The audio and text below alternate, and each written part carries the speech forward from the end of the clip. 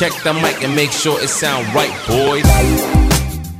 आप सुन रहे हैं My Topic Let's Pray with the boy on Batmobile. Hi guys, it's Pulkit. Welcome to my show जिसका नाम है My Topic Let's Pray. So guys, thank you so much पुराने episode सुनने के लिए. तो चलिए आज एपिसोड शुरू करते हैं. आज हम मेरे बारे में बात करेंगे. हमेशा की तरह मैं कुछ अपनी लाइफ से कुछ इंटरेस्टिंग फैक्ट लेके आता हूँ जो किसी को नहीं पता होता, सिर्फ आपके लिए एक्सक्लूसिवली. बिल्कुल. तो गाइस, देखा जाए बहुत साल पहले की बात है, जब मैं व्हीलचेयर पे नहीं रहता था, जब मैं छोटा था और मैं सबकी गोदियों में रहता था. कोई ना कोई उठाकर यहाँ वहाँ पटकते रहते थे. एक ही जगह रहता था, है ना. किसी ने सोफे पे बिठाते सोफे पे, किसी ने ज़मीन पे बिठाते ज़मीन पे, और अगर ज़मीन पे बिठाए थे तो मैं अपने हाथों और पैरों से, जैसे छोटे बच्चे लेटते हैं ना, वैसे बिल्कुल मतलब खिसक खिसक के इधर जाता था. तो मुझे याद है एक बार मैंने महफिल जमा दी थी.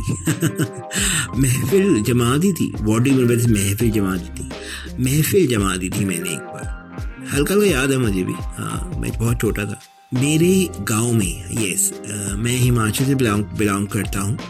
नेटिव प्लेस है, एंसेस्ट्रल प्लेस है, या वहाँ पे हम गए थे. मेरे फादर लेके गए थे हम सबको, और मैंने वहाँ पर खूब मज़े किए थे.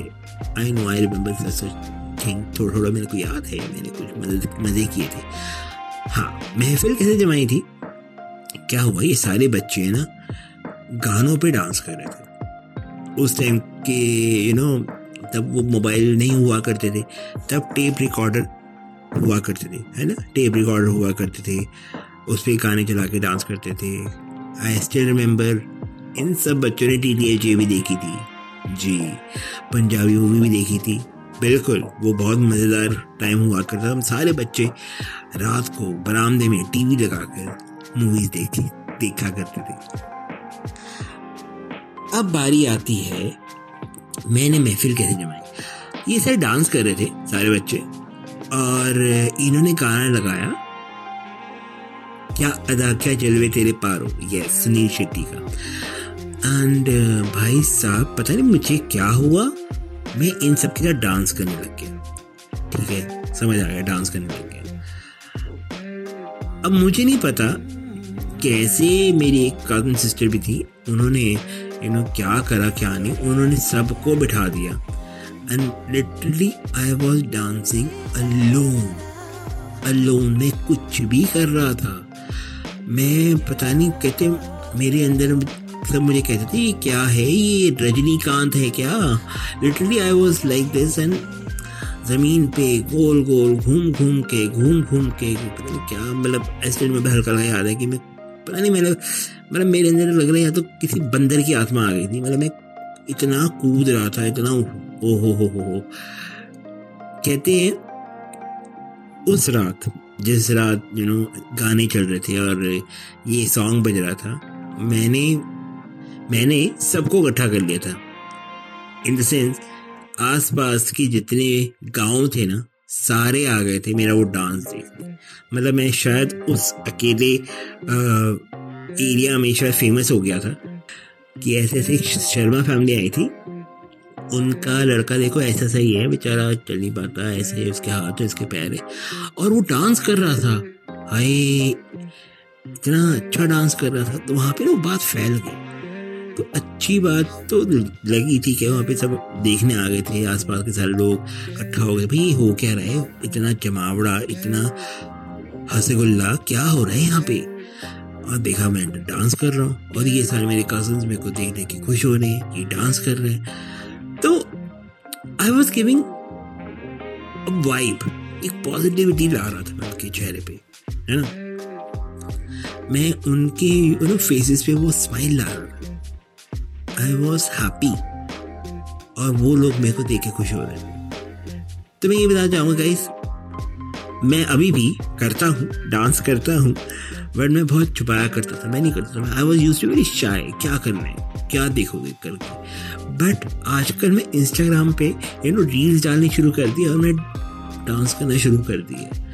मतलब व्हीलचेयर पे करता हूँ. हालांकि मेरी इंस्पिरेशन इंस्टाग्राम पे एक एक इंटरनेशनल पर्सनालिटी रही हैं जिनका नाम है चेल्सी हिल। ये साहब उनको इंस्टा पे सर्च करेंगे, चेल्सी हिल।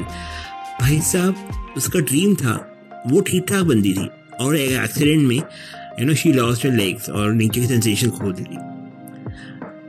उसने अपना वो डांस करने का वो जुनून नहीं छोड़ा और वो डांस करती है व्हील चेयर पे बैठ के। My God, she is such a beautiful dancer.